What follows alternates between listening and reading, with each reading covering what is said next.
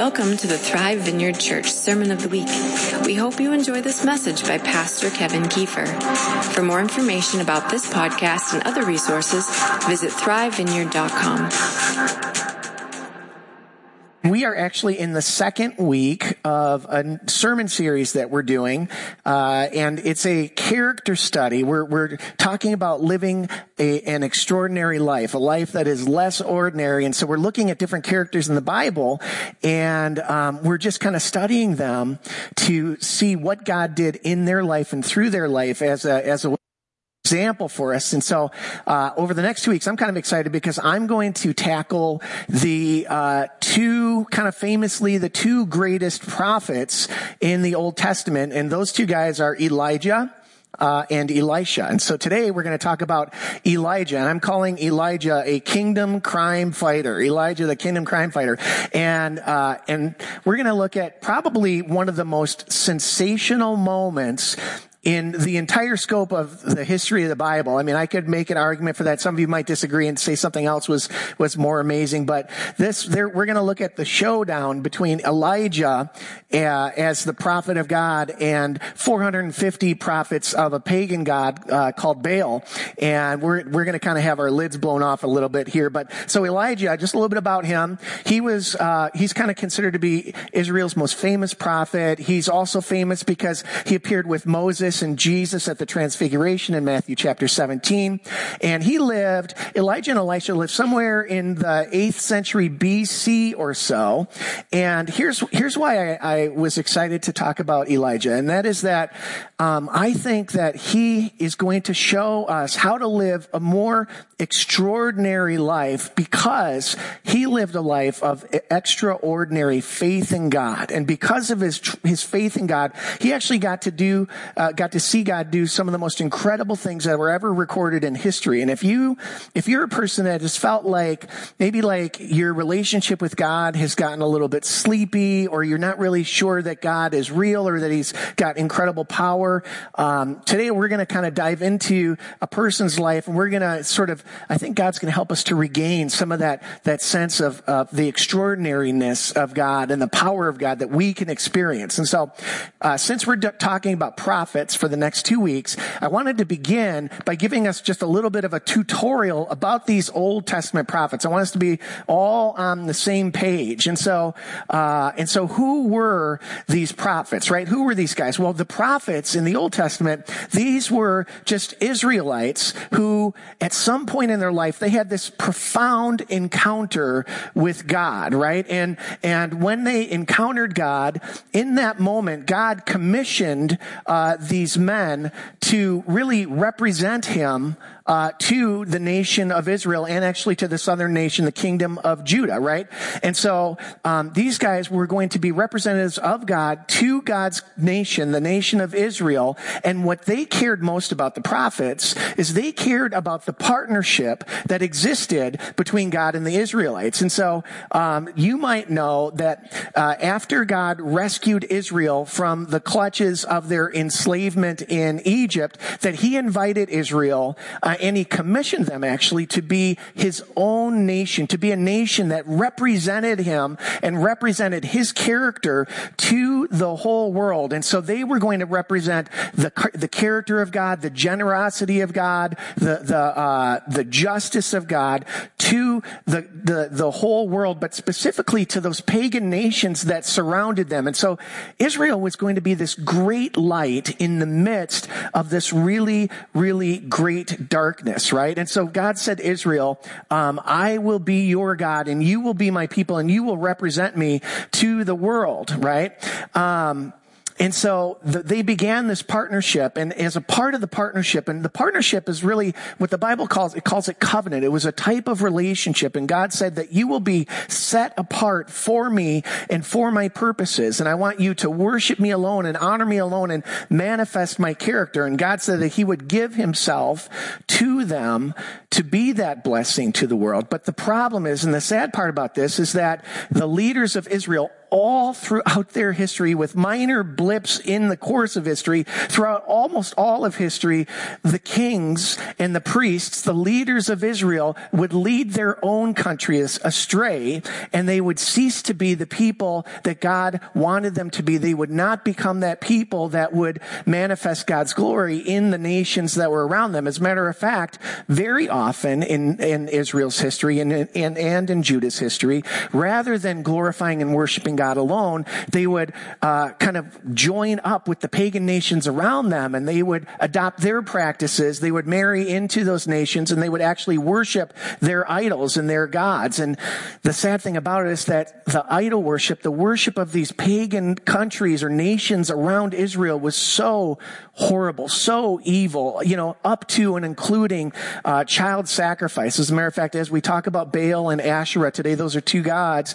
Part of worship to these gods was not just like horrible practices, sexual practices, but also child sacrifice. And so God wanted to bring his justice and bring his truth to the area, but it seems like every other king, or most of the kings in Israel and in Judah, let God down and let let everyone else down by not manifesting God's glory there.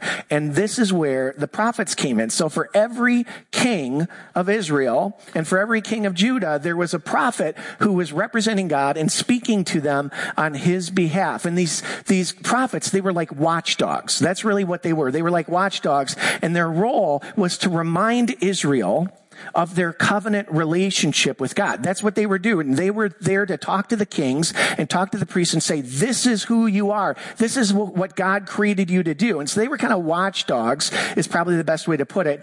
And they reminded Israel, and this is, I just want you guys to understand this. They reminded Israel of their calling in three different ways. Okay. So they really were constantly doing three different things. And you'll see it every time you read anything in the Old Testament about the kings of Israel and the prophets of Israel. You'll hear the prophets doing one of these three things.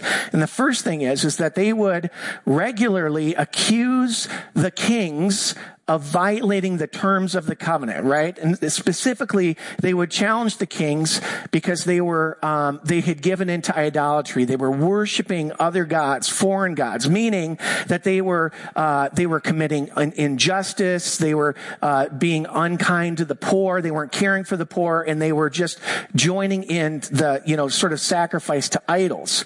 And so here's what Micah chapter 6 verse 8 says, and this is a really great little synopsis. Micah was a minor prophet, and he said this: "He has told you, O man, what is good, and what does the Lord require of you, but to do justice and to love mercy and to walk humbly with your God." What does the Lord require of you but to do justice and to love mercy and to walk humbly with God? And this was the mission statement of the prophets, to fight for their nation so that they would be a people after God's own heart, so that they would be a nation who would do justice and mercy towards people, and that they would walk humbly before God. In other words, that they would worship God alone.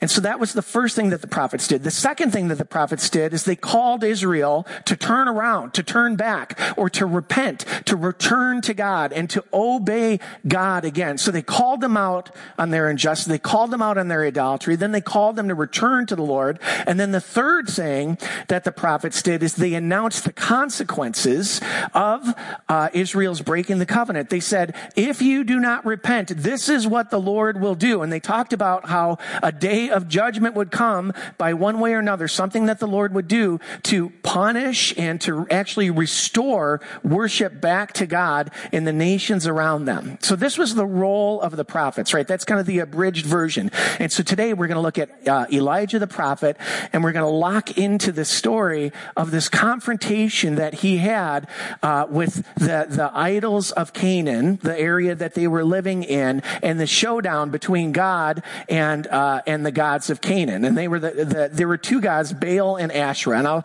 I'll talk to you guys about those guys in a little bit.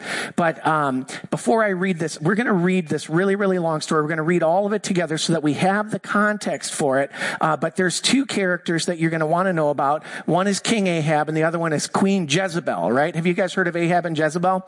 They are famously horrible people. They're sort of the most evil king and queen in all of Israel's history, which is actually saying a lot because there was a ton of terrible people that led Israel. But these two were the absolute worst. They endeavored to utterly destroy worship of God all throughout Israel. And they basically killed all of God's people. They killed all of the prophets and the priests who would worship God, right? And so God called Elijah to set up this confrontation to really wipe the slate clean and to restore worship to God.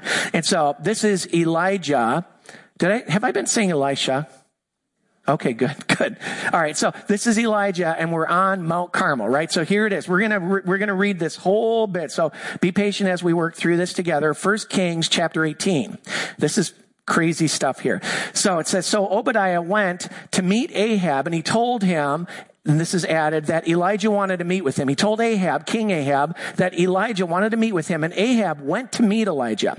And when he saw Elijah, he said to him, is that you troubler of Israel?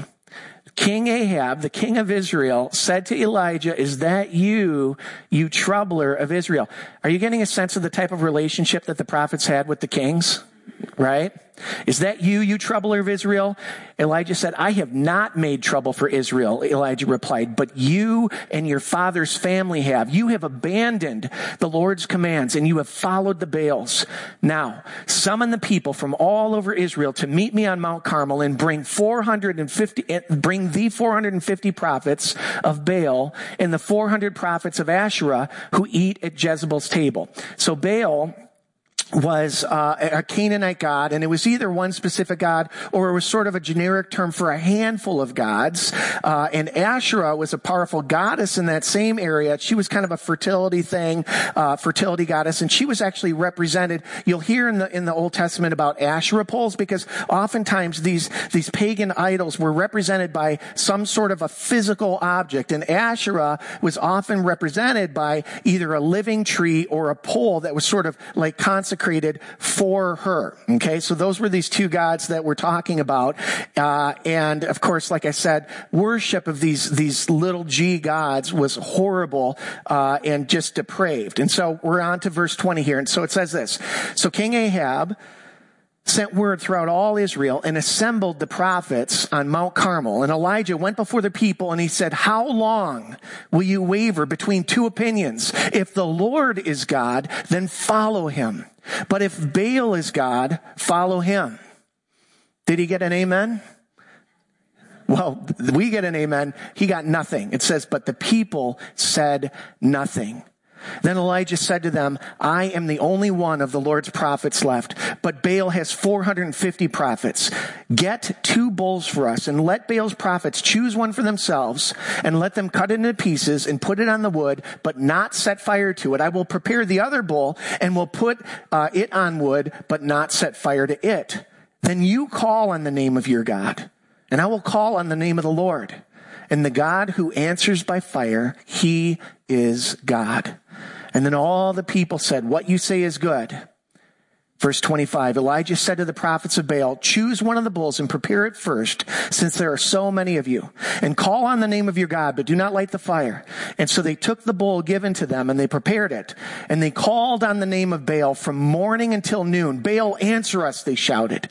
But there was no response. No one answered, and they danced around the altar that they had made. And at noon, Elijah began to taunt them. Shout louder, he said. Surely he's a god. Perhaps he's deep in thought or busy or traveling. Maybe he's asleep. He's sleeping and must be awakened. And so they shouted louder, and they slashed themselves with swords and spears, as was their custom, until their blood flowed. Midday passed, and they continued their frantic prophesying until the time for the evening sacrifice, but there was no response. No one answered. No one paid attention. Then Elijah said to all the people, come here to me. And they came to him, and he repaired. This is symbolic and this is important. He repaired the altar of the Lord, which had been torn down. And Elijah took 12 stones, one for each of the tribes descended from Jacob, to whom the word of the Lord had come, saying, your name shall be Israel. And with the stones, he built an altar in the name of the Lord, and he dug a trench around it large enough to hold 2 seahs of seed. That was about 18 inches deep of a trench. And it says he arranged the wood, he cut the bull into pieces, and he laid it on the wood. And then he said to them, fill 4 large jars with water and pour it on the offering and the wood. Do it again, he said, and they did it again. Do it a 3rd time, he ordered, and they did it a 3rd time. And the water ran down around the altar and even filled the trench. And at the time of the sacrifice, the prophet Elijah stepped forward and he prayed, Lord, the God of Abraham, Isaac, and Israel, let it be known today that you are God in Israel, and that I am your servant, and have done all of these things at your command. Answer me, Lord. Answer me, so that these people know that you, Lord, are God, and that you are turning their hearts back again.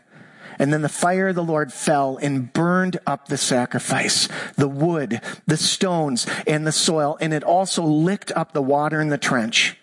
And when all the people saw this, they fell prostrate and they cried, the Lord, he is God. The Lord, he is God. And then Elijah commanded them, seize the prophets of Baal. Don't let anyone get away. And they seized them, and Elijah had them brought down to the Kishon Valley and slaughtered there. It's an amazing story. So let's talk about what happened. You have probably heard it said, it's kind of cliche, but it might be true, that faith is spelled what? Not F-A, no, R-I-S-K, right? Faith is spelled risk, right? And this is a story of Elijah really stepping out into unbelievable, great faith, right? He opened by challenging the most evil king Israel ever had. And when he did that, he put his life at risk, right? For sure. The next thing he did is he gathered every prophet of Baal. That would be 450 prophets to his one lowly self. Then he stacked up the odds against himself so thoroughly by drenching his own sacrifice in water that if he were to prevail, it could only be God, right? He set the circumstances up so that God would receive all of the glory. And if God didn't show up, and this is really what I want to get to, if God didn't show up, it would be a catastrophic defeat. A catastrophic defeat. Not just the loss of Elijah's dignity, not just the loss of his reputation, but the absolute literal loss of his life. But here's the thing. Here's the interesting thing that I want us to really think about, you guys. And it's this. Elijah put God to the test. Elijah put God to the test. He put God into a situation where if God didn't show up, everyone would know it immediately, right? He did that, didn't he? But when Jesus was being tempted by the devil, do you remember in Luke chapter 4 where the devil was tempting Jesus and the devil said, hey, go up to the top of the temple and throw yourself down, because if you do that, the angels will catch you. And what did Jesus say? He said, don't put the Lord God to the test. Don't put the Lord God to the test. But here's what I want to say to us, you guys. If we think about it, it's one thing for us to do something cavalier, to do something stupid or ungodly, just to see if God will bail us out. That's one thing. But it's something altogether different to step out in obedience to God, to honor God. It's a different thing to step out in obedience, to bring his kingdom into a situation, even if it puts our comfort or our reputation or even God's reputation at risk. Because somewhere along the line, church, I believe that we have started to believe as a church that God would never call us to do something that risky, that he would never call us to do something that was very uncomfortable to us, that he would never call us to do something where it looked like God didn't deliver in the moment, that he wouldn't do that. But what a loss, church.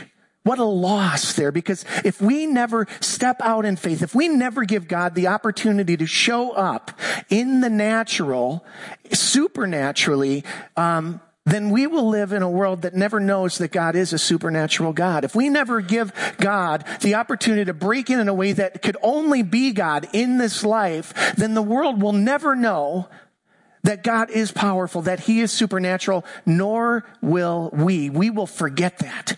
Because so many of us in the church have gone so long without needing a supernatural God that we've fallen asleep and we've begun to forget how powerful and how glorious God really is. And so my question today is where are the Christians that will put God to the test?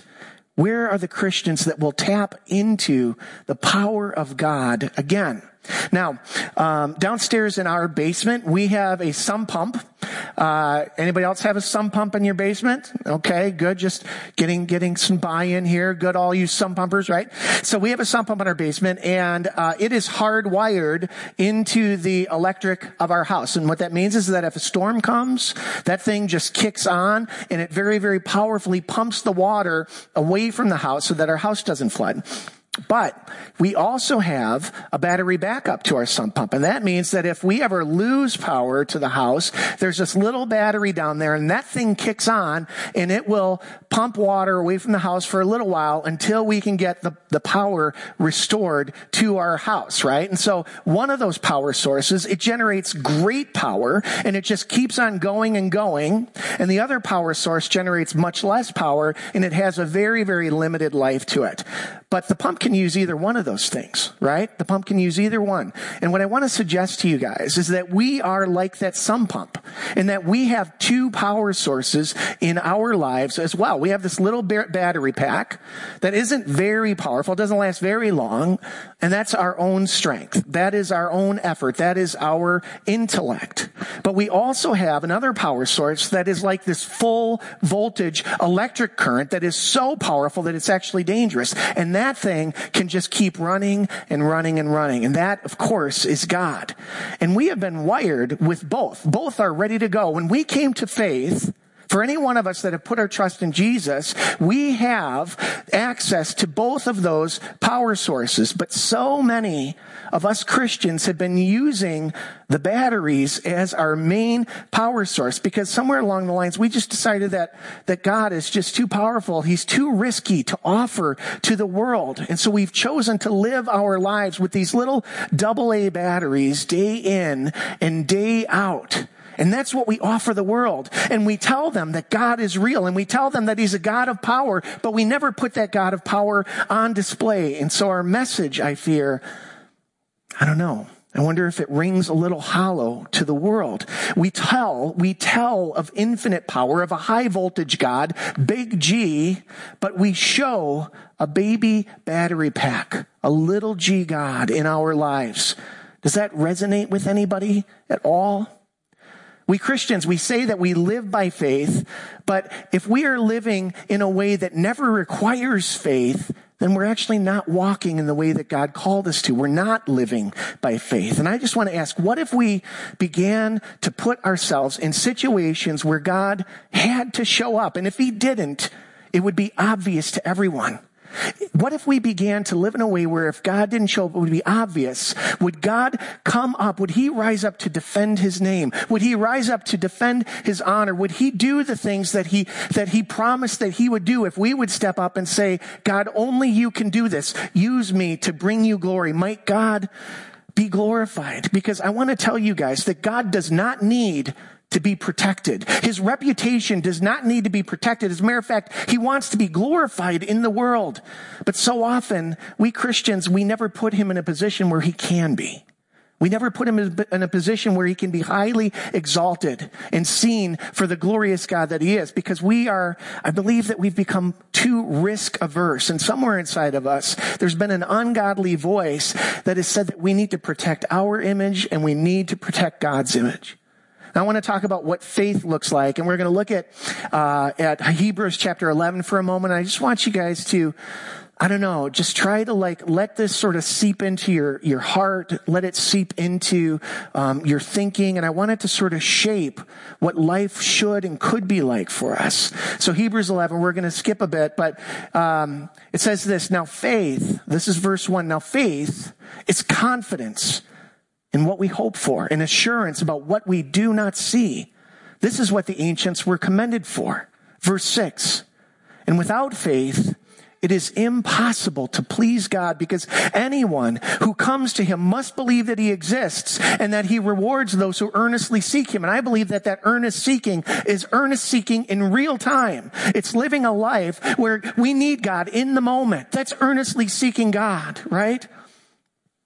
He comes because anyone who comes to him must believe that he exists, that he rewards those who are earnestly seeking. Verse 7, by faith, Noah, when warned about things not yet seen, in holy fear, built an ark to save his family. And by his faith, he condemned the world and became heir to the righteousness that is in keeping with faith. And by faith, Abraham, when called to a place that he would later receive as his inheritance, he obeyed and went, even though he did not know where he was going. And by faith, he made his home in the promised land like a stranger in a foreign country. Faith, church, is having a confidence in what we do not yet have, what we do not yet see, what is unseen. Faith is confidence in God, confidence that he is true, confidence that he will show up in that moment. And so I wanted to, I was just sort of thinking about what might this look like in our lives. And I want to talk about just 3 areas. And I just want to encourage you to sort of try to like let this apply to whatever your context is, whether you're a student, whether you're retired, whether you're, I don't know what your life exactly looks like, but just try to apply this to your context. But I want to just give you 3 examples or 3 ways where we might see faith in God increase and see power of God poured out into our lives if we're willing to walk in this a bit. So I want to talk about the area of healing for a moment. What if we said to ourselves, I am going to step out in faith and I'm going to pray for that person that is in my workplace. I'm going to pray for that neighbor. I'm going to pray for that person in the grocery store. And I'm going to pray in such a way that both they and I will know that either God showed up in the moment or God did not show up right now. What if we went beyond just not saying anything to the sick person? What if we went beyond even sort of saying, hey, I'll keep you in prayer, hope everything turns out? What if instead we declared the true character of God, and we told this person that we worship a God who heals, a God who is powerful, a God who is real, and I would like to pray for you right now in this moment. What could happen if we did that together, church? I want to talk about money for a second. What if we decided to put our trust in God fully instead of in our finances? What if we said to God, God, this is scary. It's scary to trust you with all my finances, but I'm going to obey, and I'm going to need you to take care of me, because I'm putting all of my security into your hands. What if we went beyond sort of tithing or being generous just when we felt like our bank account hit a place that was comfortable, and we said, I'm going to honor you. I'm going to put all of my chips on the table for you, God. Would God back up his promises to us? What about in the area of evangelism? What if we decided that we were going to share our faith with that person, again, at school or in our neighborhood, a friend, or in our workplace, and we weren't going to pull punches on it. We were going to share the full story of Jesus. We were going to share how Jesus completely changed our life. What if instead of just, sort of like praying for them silently that they would come to faith, what if we said, I'm going to invite this person to church? And you know what? If the worship freaks them out, if the hand waving is weird to them, if the preacher is too fill in the blank, don't do that out loud, but whatever that is, I'm going to bring them. And God, you're going to have to change their heart. I'm going to bring them and you're going to have to change their life. I'm going to just get them in the front door. And God, we're going to have to pour yourself out. You're going to have to be faithful to it. What might God do in those moments? What might God do if we said, I'm tired of running on batteries. I'm going for the high voltage God. I'm going for the real thing here. I was talking with a person this week who was miraculously healed of an addictive behavior through no effort of their own whatsoever. And the story would amaze you. It would absolutely amaze you. God is powerful. He can do it. And so I want to tell you guys about how this works a little bit, okay? And I believe, church, that the only way to learn, like, how sermons teach, You're not going to learn anything if you don't do anything. No learning will have taken place if it does not impact something that you do. That is the only way that you can say that you learned anything here. It's to step out. And, of course, this is the way it always works with him. But I was writing this sermon at Panera during the course of the week. I think it was on Wednesday. I'm sitting there writing about, stepping out in faith and healing and all that stuff. I went to refill my coffee at the urn, and there is a woman standing there, no joke. She had jeans on and then a bandage, like the old school bandage, wrapped around her knee. It was so cliche, right? And of course, God's like, you're going to walk the walk, or you're just going to write it? And so I was like, okay. And so at the coffee urn, I asked this woman if I could pray for her. I said, I see that your knee's messed up. How's it going? She said, oh, it really hurts. And I said, well, could I pray for you right now? But actually, what I actually said is sort of important. And here's what I said. I said, I'm a pastor, and I am trying to grow in my prayer life, and I want to pray for you to be healed. And the moment that I said I'm a pastor to her, I actually had a check in my spirit. And I realized that God was actually calling me to not tell people all the time that I'm a pastor, because it sort of makes it safe to do that type of a thing. And he was showing me that in that moment, when I say I'm a pastor, can I pray for you? God received a little bit less glory. It became a little bit more about me. And so I learned something there. And in the moment, I prayed for her, and I actually don't know if she got healed. English was definitely her second language, but at least I stepped out in faith and I did pray for her, right? But that's how God works. There is no way to grow in this unless we do something with it. And so as I wrap up, what I want to do is I want to talk about faith and fear. I want to talk about faith and fear a bit. And I think this will help you. And here's the thing about faith and fear. We think that faith and fear are like these two things that battle against each other. They fight against each other in every moment. So the woman is sitting there or standing there with her bandaged leg, and I've got faith on one hand, like, okay, God's calling me to pray for her, and he's a miraculous God. He can heal her. That's over here. And then there's fear of looking weird, of being rejected, of just like praying in the middle of Panera, all of that stuff, right? And I've always thought, well, whoever wins, that's what we'll do, right? Either faith wins and we step into it and we do this thing, or fear wins and we shy away and we walk away and that's over.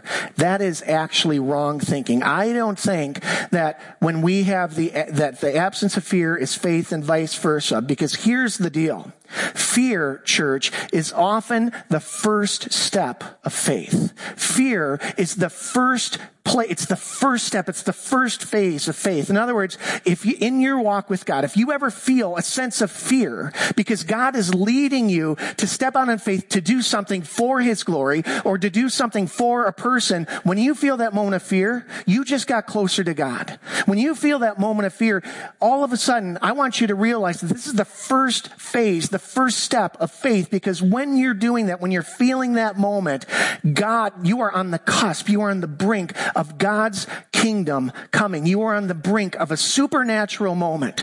And so I want to reframe fear for you, and I want you to put it in the context of, if I feel fear about something that's about to happen, that I feel God is calling me to, I am right in the middle of a God moment. I am in the beginning phase of just experiencing the kingdom of God coming in a really, really powerful way. But, moving through fear, it will bring us to a new place of faith, but not before. In other words, here's how it works, you guys. Your faith won't increase until after the fact. You will have to step into that moment in that place of fear. You will have to pray for that person. You will have to give that money. You'll have to share your faith or whatever it is. And right up through that moment, you will feel that fear. And that's okay. But once you've stepped into it, once you've stepped through, once you've prayed the prayer or loved on the person or shared your faith or whatever it is, after that moment, you will experience a breakthrough of faith in your life. You will experience a new level of confidence in God, and you will learn something in the way that I did. You'll learn something about God, you'll learn something about yourself, and you'll be closer to the kingdom. And so I want you to understand that you will feel fear, and you should celebrate that moment, because it means that the kingdom of God is at hand. It's ready to break out. And if you are gutsy enough and godly enough to walk through it, you will see faith increase in your life, and you will see God's kingdom come. And it's my prayer, it's my hope, church, that we wouldn't just do some sort of a crazy, gutsy thing one time this week. I want to invite us to make this our life. And I just wondered, like thinking about like this area of praying for sick people. A year is how many days? How many days are in a year? 365. Okay, good. We're on the same page. What if every single one of us prayed for 100 people to be healed this year? What would happen if in this room, let's say there's 100 of us, what if 1,000 times this church prayed for the sick to be healed? Would God rise up to honor our heart? Would God meet us in this? Could God receive glory through you? What if we shared our faith, each of us, with 10 people, not just once, but if we poured our lives into people that desperately needed God, and we did it every day? What if we just walked in this life? Can you see God breaking out? Can you see the kingdom of God coming in such a powerful way? Are you with me, guys? All right. I'm just going to wrap us up. Why don't we just stand up? We're going to pray here together. I have this sense, church, that there can be there are some defining moments in life. And I believe that there was a pre-Mount Carmel Elijah, and there was a post-Mount Carmel Elijah. And believe me, if you read the story, he was not perfect after Mount Carmel. But I believe that when we step into faith, and when we say, God, I'm gonna go for it here, there is a pre-you and a post-you. When you discover the glory of God, when you discover how amazing he is, and when you discover what God can do through your life, you will become a different person after that. And every single time we do it, we will grow.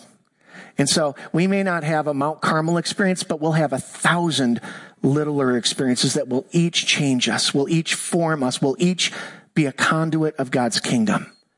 And my hope, my prayer, and I know God's heart, is that he would have a church and he would have a person in you that would say, I'm going to step into it. I'm going to put God on the line. I will test God.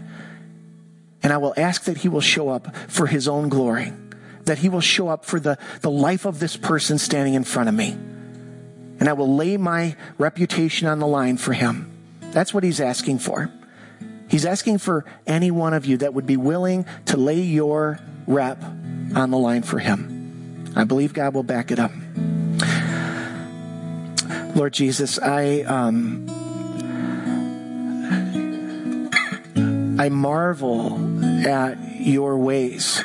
Lord, we marvel at your power. We marvel at your goodness, Lord. We marvel at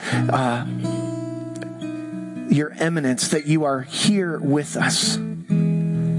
Lord, we are so amazed that the work that you've called us to do is not some sort of horrible worship like the worshipers of Baal and Asherah, but that worship to you is bringing life into the world. That worship to you is bringing justice and mercy and care and compassion all around us. And honestly, Lord, we recognize and we thank you that the bar is not low, the bar is high. That there is a mighty and fearful calling on each one of our lives. That we can't be a good Christian and do nothing. That we can't be like Jesus and just do whatever it is that we would have done. That our lives have to change. That we have to walk in faith.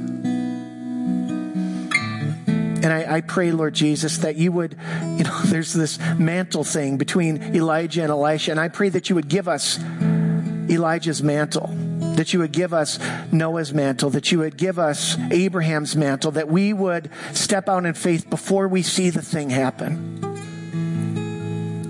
But I also pray, Lord Jesus, that we would begin to see your kingdom come in ways that we never have before. I pray that we would begin to see the sick healed. I pray that we would begin to see our friends who have messed up lives come to newness of life. Lord, mature us, grow us up, make us more like Jesus.